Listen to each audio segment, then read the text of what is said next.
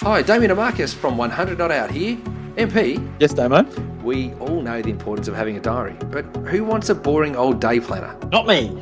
Enter The Journey of Me, Ta-da! the incredible 8-month wellness journal designed especially for wellness peeps like you. Yes, Damo, this beautiful 8-month wellness guide is filled with questions, planners, exercises, reflective notes, and more. Endorsed by the Up for a Chat girls and loved the world over, The Journey of Me is a must-have if you're ready to live your best life for life. To purchase your very own Journey of Me and receive a free set of inspirational postcards, simply enter the code COUCH at www.wellinew.com. That's www.wellineeux.com. TheWellnessCouch.com, streaming wellness into your lives. Welcome to the Wellness Guys Show with wellness experts Dr. Lawrence Tam, Dr. Damien Christoph, and Dr. Brett Hill. Welcome to The Wellness Guys. I'm Lawrence Tam. I'm Damien Christoph. And I'm Brett Hill. And this is The Wellness Guys Show, a weekly show dedicated to bringing wellness to our lives. Damien, Brett, we got a very special guest. We've never covered this topic ever before in the last 4 years, and I'm really interested in this. Damien? I'm interested, boys. I haven't got a pet at the moment. Actually, I do. I've got 3 fish, but other than that, I don't have any pets. I don't do a good job with rabbits. They tend to get eaten. But boys, I met this guy back in 2014, Bruce, and he's a very interesting man. We end up talking more about stuff that he does rather than anything else, which I think we kind of got a bit misdirected in our conversation. But I've been busting to interview Dr. Bruce Syme, who's an all-natural vet. Like, he's a holistic veterinary surgeon, which is very, very hard to find in Australia. And we got talking, and I thought, we've got to interview this guy on the Wellness Guys. Bruce is obviously fully qualified vet. He lectures on natural nutrition for animals and natural veterinary medicine, which is really important, I think, given that animals have no idea how to live in our Western world. Certainly they haven't been bred that way, you would think. He's presented at the Australian Veterinary Association conferences. He's a Victorian Country Veterinary Conference lecturer as well, and he's spoken at many breeding and training club functions. So it's an honour for us to have you on our call today, Bruce. Welcome. Well, gentlemen, you are too kind with that glorious introduction, but it's my pleasure definitely to be here joining you, and hopefully we'll share a few pearls of wisdom to the general audience that might make them think a little bit more about how they look after their furry companions. Absolutely. Bruce, we have on our network a guy by the name of Cale Brock, and Cale used to be on a show called Totally Wild.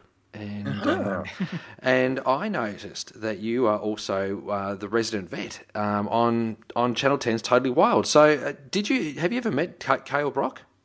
Look, I didn't meet Cale. No, I worked with Natalie, who was one of the other presenters, and I haven't done a bit of work with them for a little while now, but I did a regular, what we used to call the country vet segment, and we'd basically film stories that were based around what a country vet does. So we had a lot of fun, and very much like you guys, it was pretty much a one-take wonder, shoot from the hip, and just show people what you do as a country vet. So a lot of fun, I must admit. I enjoyed it very much. But never got the great pleasure of meeting Cale, unfortunately. So hopefully he'll listen into this and we'll fire things up. Oh, that's the best way to do it, Bruce. Just shoot from the hip. That's what we like. Yep. So, Bruce, tell us what makes a natural or a holistic vet? What's the difference between you and the vet I've got here down in the corner?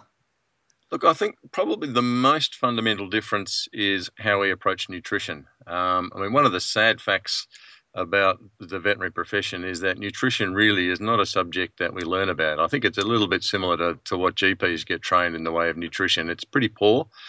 In the veterinary world, I think it's gone one step darker, if that's possible, and that is that the veterinary schools are all sponsored by big multinational pet food companies. So the information that's provided to students generally comes straight from one of the large multinational pet food companies, so it's pretty biased. And it revolves 100% around the concept that feeding dry biscuits or pelleted rations to dogs and cats is all they need. Now, for you or I to look at that, we can sort of contextualize and say, what we're really doing is saying to our dogs and cats here, feed the classic Western diet, highly cooked, highly processed, high in carbohydrate, low in quality protein, and your dog and cat will live an exceptionally healthy life. And the reality is, and certainly, after 25 years in practice, I can tell you the exact opposite is true. The more processed food dogs and cats eat, the poorer their health. The more chronic disease, the more inflammatory diseases they have. And unfortunately now an alarming increase in cancer and obesity. So I think it's almost mirroring what we're seeing when people adopt the classic, Western diet, which is high in refined sugar and carbohydrate. So we're seeing all the same disease conditions popping up in our pets. Unfortunately, people are not making the connection, and the veterinary profession is miles behind. So, yeah, in a nutshell, the difference between your average vet is that he will most likely advise you to buy and to feed the pet food that he has in his waiting room. And he probably would tell you that feeding raw food to your dogs or cats is ludicrous, dangerous, fraught with all sorts of problems. So, and it couldn't be further from the truth. I remind people it's what dogs and cats have been eating for 40 million years before we humans came along to interfere in the food chain. That's absolutely true. I think of all the three guys here, I think I'm the only one who actually has a dog. I actually have a Sheltie, and she's probably 9 years old now. And she, ever since she was born, we actually had her. We fed her a raw diet. Basically, she has we followed the instruction of the BARF diet, that was called. Basically, it's all raw food. So basically, just raw meat and stuff. Could you talk a little bit more about that so that people actually understand why that is so important? What does actually consist of? What does a dog or a cat would normally eat? Because what I noticed is that her fur, her coat is absolutely amazing. I have a friend, my friend Jamie Richards. He started this like 15 years ago. He's beautiful coat, 15 years old, and the dog has no problems whatsoever. It's just great to see. So let's explain a little bit about the diet. So look, the concept is very much, the word BARF, which you described there, stands for biologically appropriate raw food.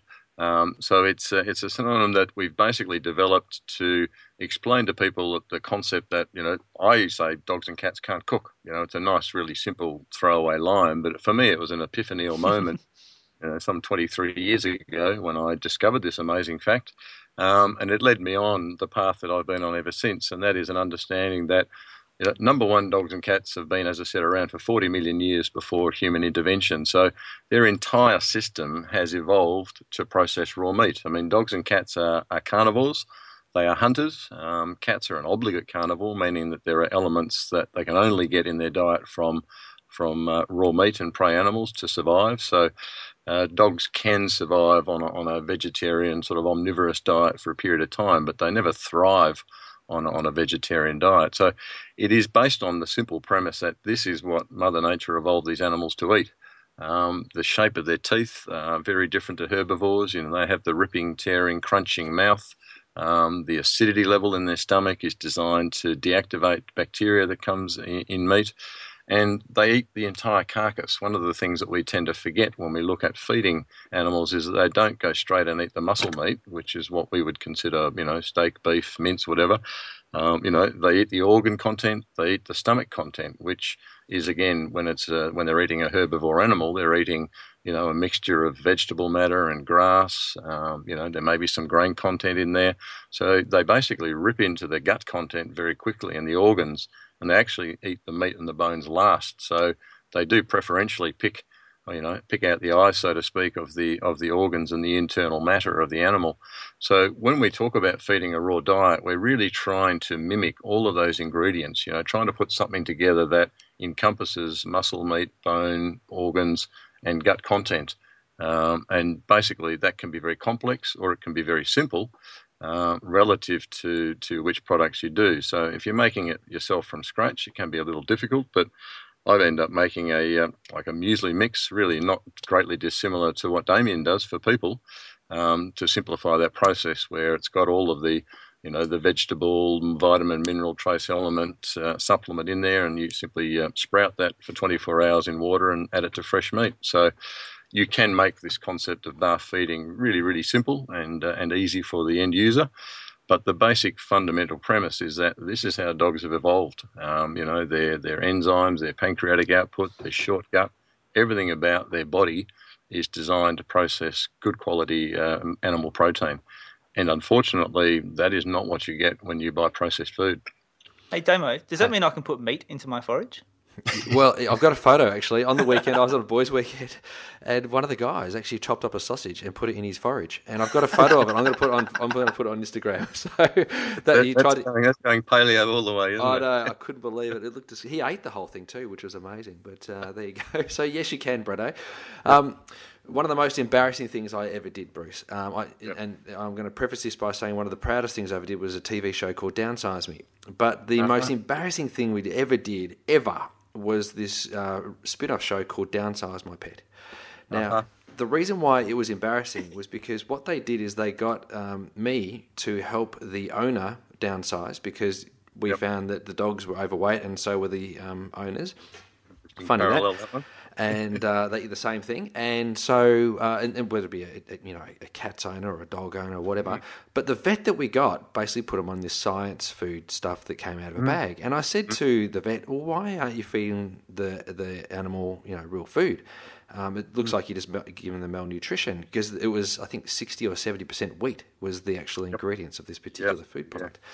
And she said, "Oh, no, that's dogs have been bred out of that, and now we feed them these science diets. It's got everything in there." I said, "It's got everything except for life force," right? And so we had lengthy conversations, but it was so embarrassing for me because I was there teaching humans how to eat real food, and he was this vet saying, "Don't worry about eating real food, just eat packet food for the dog because dogs don't deserve real food." And it was terrible, but it seems that it's endemic in the veterinary community that you just feed them this rubbish food. How can we change that? Well, I mean, look, I am making an attempt. I do get out to the universities as a volunteer lecturer, and I go in. It's often at lunchtimes, and I've got to take a few pizzas to get a few of the students interested. But I do actually go out and lecture to the university students before they graduate and give them at least one lecture on real food. And it's interesting, their ears do tend to prick up because what we're talking about is common sense. It's not rocket science, the concept that dogs and cats don't cook and that they've been eating raw meat for millions of years and that's what they'll thrive on. I remind them, if you go to the zoo, what do you think they feed the wolves and the dingoes and the big lions and the big cats? They're not opening big bags of Iams and Eukanuba pet food. They're giving them whole carcass, fur and all, guts and all, bones and all. This is how they keep those animals in the zoo in pristine condition because nobody wants to go and see an obese, itchy, moth-eaten lion. Hey, what a picture. So they match the diet that the animal eats in the wild to keep them supremely healthy. And this argument that domestic dogs have somehow genetically evolved, and we're talking about in Australia 70 years since the introduction of processed food. So you can imagine how much a creature that's been around for 40 million years has evolved in 70 years. Basically none. We've bred them to all sorts of horrible shapes and sizes to their great detriment, not to any benefit. But genetically, they are 99.998% wolf. So the reality is that their dietary requirements have not changed. They've not adapted to a high carbohydrate diet. We as vets have adapted to ignoring all of the warning signs, all of the type 2 diabetes, all of the obesity, all of the IBD cases we see and try to blame them on something else. Whereas if we were honest, we would look at diet and go, there's your answer, boys. But it's a pretty big paradigm shift, I think, for vets to actually acknowledge that, what they've been trained to believe, for the last 30 years is bunkum. So it's going to take a while, but, it is a growing movement. There are probably more pet owners out there now seeking raw food, certainly than there are vets recommending it. But it's changing ever so slowly. I mean, I'd love, to find out the magic answer. How do we change it overnight, or how do we promote this concept? The one thing I had to come to the conclusion is that common sense ain't that common anymore. Well, I got an answer for you. I think I hear a show coming on the podcast. What do you think? I was thinking the same thing. I was thinking, we're going to get Bruce to do a podcast. Absolutely. Definitely got to do something for all those poor old dogs and cats. I mean, they have no choice. What goes in the bowl is mum and dad's choice. And if mum and dad aren't educated, then, those dogs just get to eat what's slapped in the bowl. That's unfortunately no different to kids with parents who have no concept of nutrition. And we see, the damage of that happening every day in schools. So, well, Dr. Bruce, I think it's fantastic that you're providing these biologically appropriate real pizzas for those students. I think that's fantastic.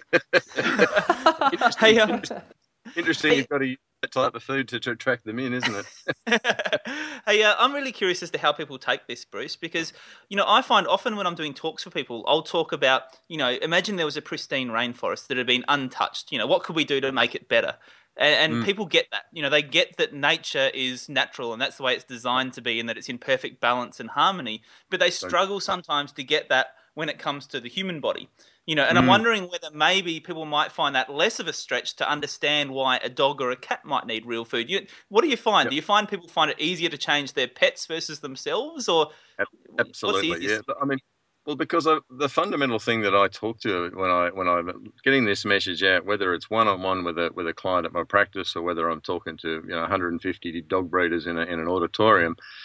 They do get the message pretty quickly because it does resonate when you explain to them about, the history of the dog and cat and how, their bodies are finely attuned to it. When you list the diseases that is caused by improper nutrition, and I ask them, hands up, who's had a dog that's had pancreatitis? 3/4 of the room, hand goes up.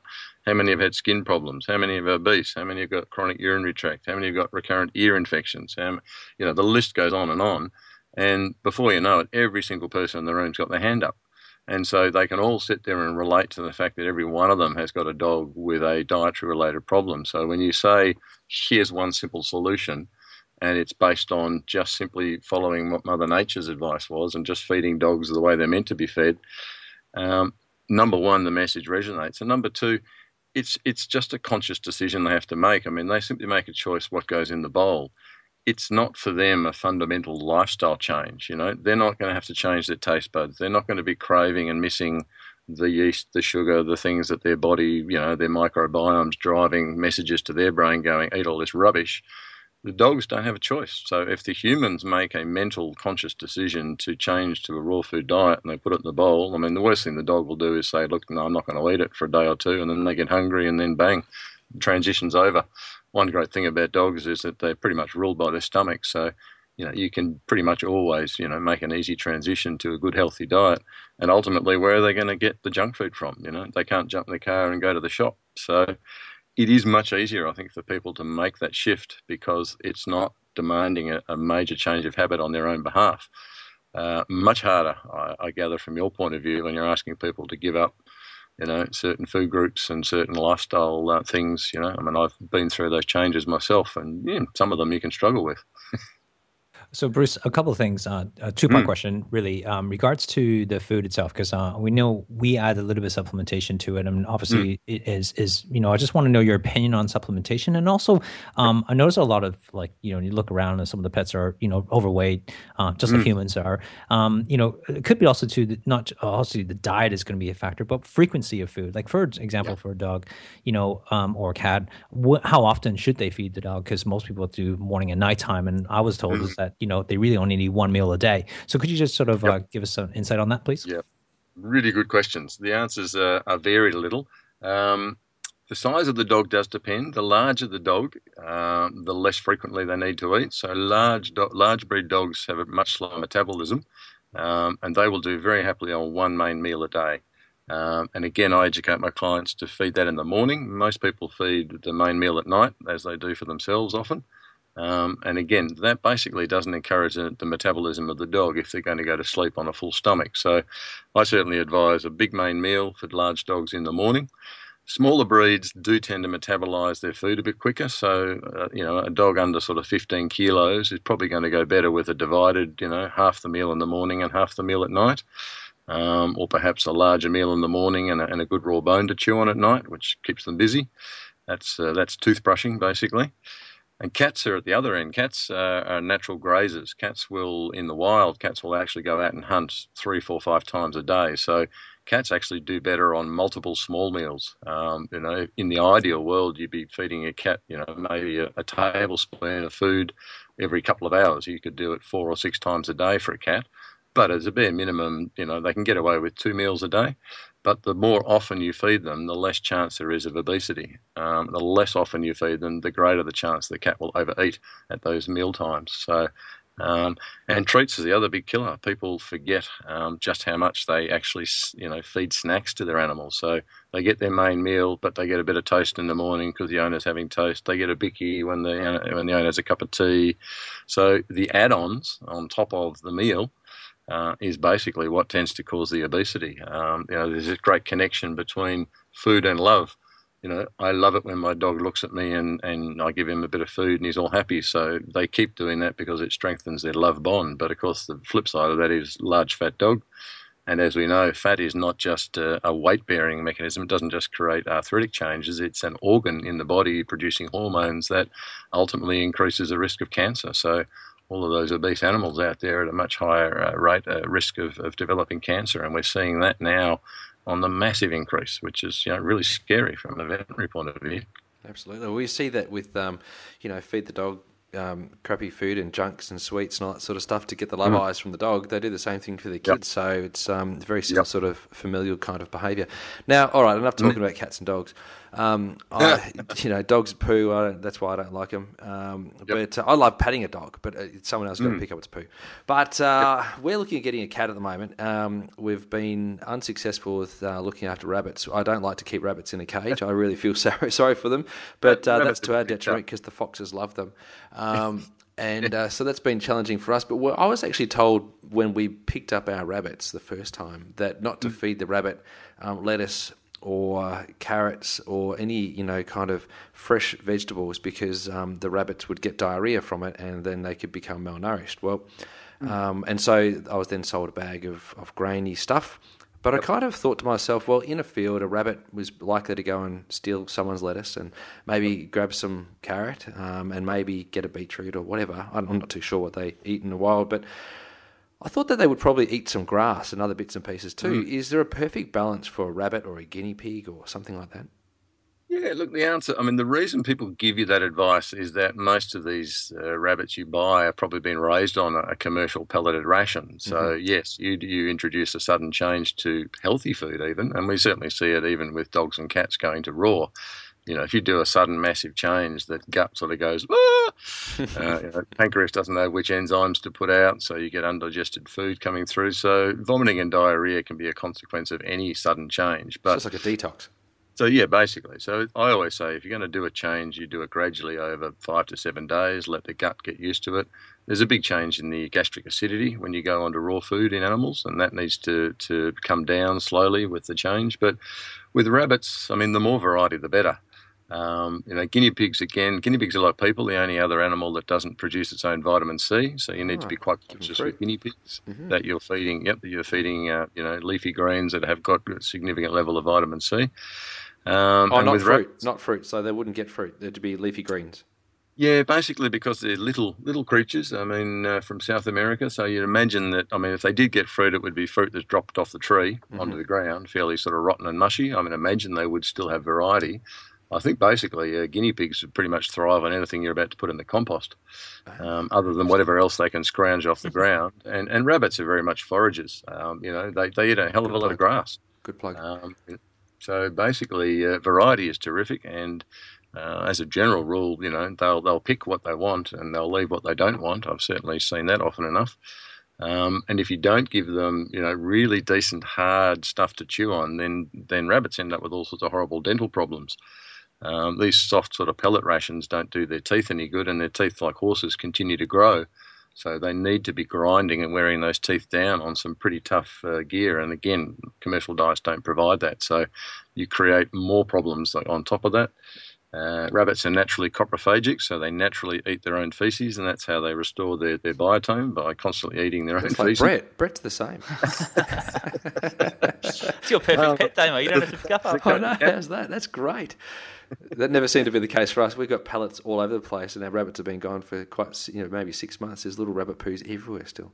Yep. No one there to eat them anymore, that's why. Yeah, that's a good point. Get another rabbit. Bruce, I'd love to ask you about vegan and vegetarian diets for pets, and particularly pets who aren't necessarily vegan or vegetarian. I was in the supermarket the other day. There was a brand of eggs there that were proudly promoting that they had free-range vegan-fed chickens, which I didn't quite get because I reckon those chickens may have been eating a few bugs. But anyway, they reckon they were vegan. And also, obviously, people who are choosing to feed their dogs and cats a vegan or vegetarian diet, I guess because of their own personal beliefs around that and the environment and those sort of things. Is that is there a healthy way of doing that? I guess is probably the main question. Look, it's a really good question. It's one that I get confronted with. I'm usually pretty blunt with my answers. Carnivores are carnivores. If you want a vegan pet, get a rabbit. If you want to have a dog or a cat that is a carnivore, then you really are going to go against the laws of nature. And I respect everyone's personal beliefs and how they wish to eat. But to me, it's like me turning around and saying, you know what, my dog's a Buddhist. It's kind of like it's just completely meaningless statement. There is no such thing as a vegan dog or a vegan cat. By their very nature, you put a bowl of meat in front of them, they will gravitate to it and eat it. So if you're anthropomorphizing your pets to the point where you're changing their diet to reflect your own personal beliefs, then, as I said, I think you're far better off to get an animal that is naturally vegan or vegetarian. Chickens love meat. It's crazy, but they do. There's absolutely no doubt if you throw a bit of meat or a carcass out into the chicken coop, they will all flock onto it and peck it to pieces.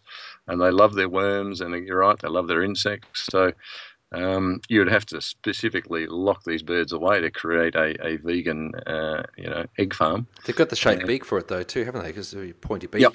Yeah, they're designed for it. Very good. I mean, they scratch, basically when they scratch and turn over stuff, they're looking for bugs, pure and simple. I mean, they literally thrive on that. So seeds and bugs and worms. And so the answer is, I have to say I think it flies in the face of nature. And I'm not a fan, and I don't support people who try to make those decisions, because ultimately the only way you can make these diets effective is putting synthetic ingredients into them. So things like, for cats, taurine and arachidonic acid are two vital ingredients that only come from animal meat and animal fat. And if you don't use any animal protein, then you must use synthetic versions. And look, the golden rule I've always come is that synthetics never function as well as the real thing. You see a lot of different, dogs or a cat or any animals with, diabetes and pancreatitis or all this stuff. What are some of the things that you're noticing a change? Like, and how fast would it be for someone to kind of change their diet? And then what? I mean, obviously it will vary, but what are some of the telltale signs for people to be looking out for? Because oftentimes, humans, they can tell you what's wrong. Animals you can't. Yep. And so what are some of the things that people should be looking for, and where should they start? Yep. Look, I think there's a few real telltale things that people will see when they make the change. I get more often the comment I get from people is, "Oh, my dog's fine. There's nothing wrong with my dog. He's 6-7 years old. He's been eating supermarket dry food. He looks fine." And I say to them, "Well, what does his coat look like? Oh, it's a bit dull and flaky, but he's fine." It's like, well, that's straight away a sign. I mean, a strong, shiny, lustrous coat without any flake is a sign of good health. So a dull coat is immediately a sign that you've got problems. The classic dry nose, you'll see it in a lot of dogs, dry and cracked. Again, that's a sign of deficiency. Fecal output, gross as it is, and nobody wants to clean them up, but the smell, consistency, and everything of the fecal output tells you a lot about the internal health of the dog. So I usually say body odor is a classic one. People can pick that up, when they pat their dog and then smell their hand. Do they, fall over backwards, or do they go, "Oh, actually that dog doesn't smell"? Is the coat shiny? Can you see a reflection in your dog's coat? These are things that people can visually see, and these are changes that will occur within years of changing to a raw food diet. It can be very, very quick to restore health.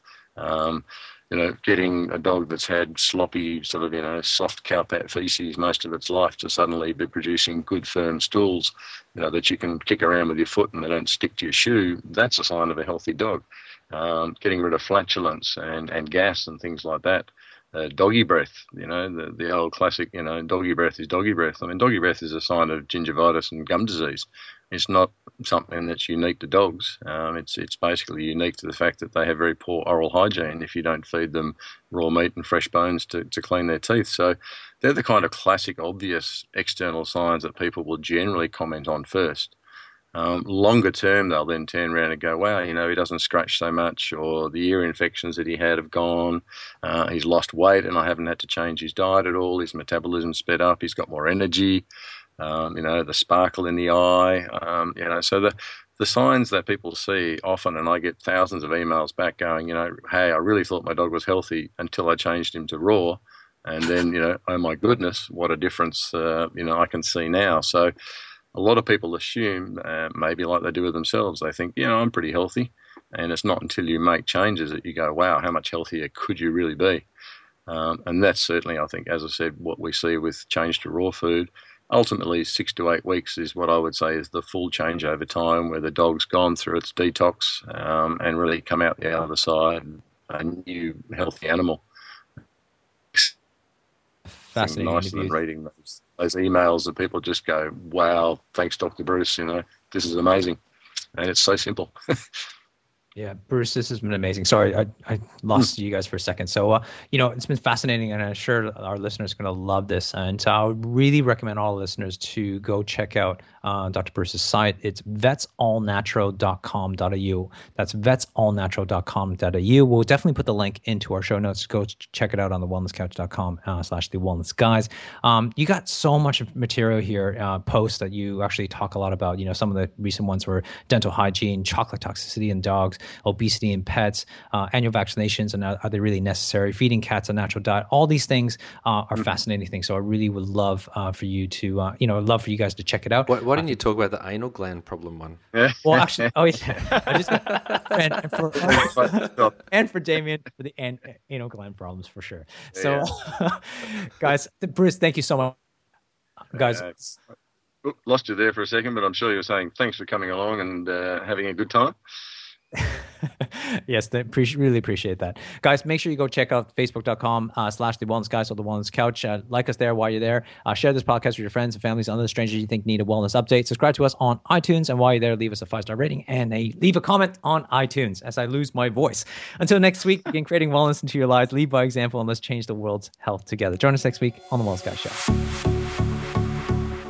This has been a production of TheWellnessCouch.com. Check us out on Facebook and join in the conversation on Facebook.com/TheWellnessCouch. Subscribe to each show on iTunes and check us out on Twitter. The Wellness Couch, streaming wellness into your lives. Whilst the Wellness Couch presenter endeavor to provide accurate and helpful information to their listeners, these podcasts cannot take into account individual circumstances and are not intended to be a substitute for health and medical advice from a qualified health professional. You should always seek the advice of a qualified health professional before acting on any of the information provided by any of the Wellness Couch podcasts.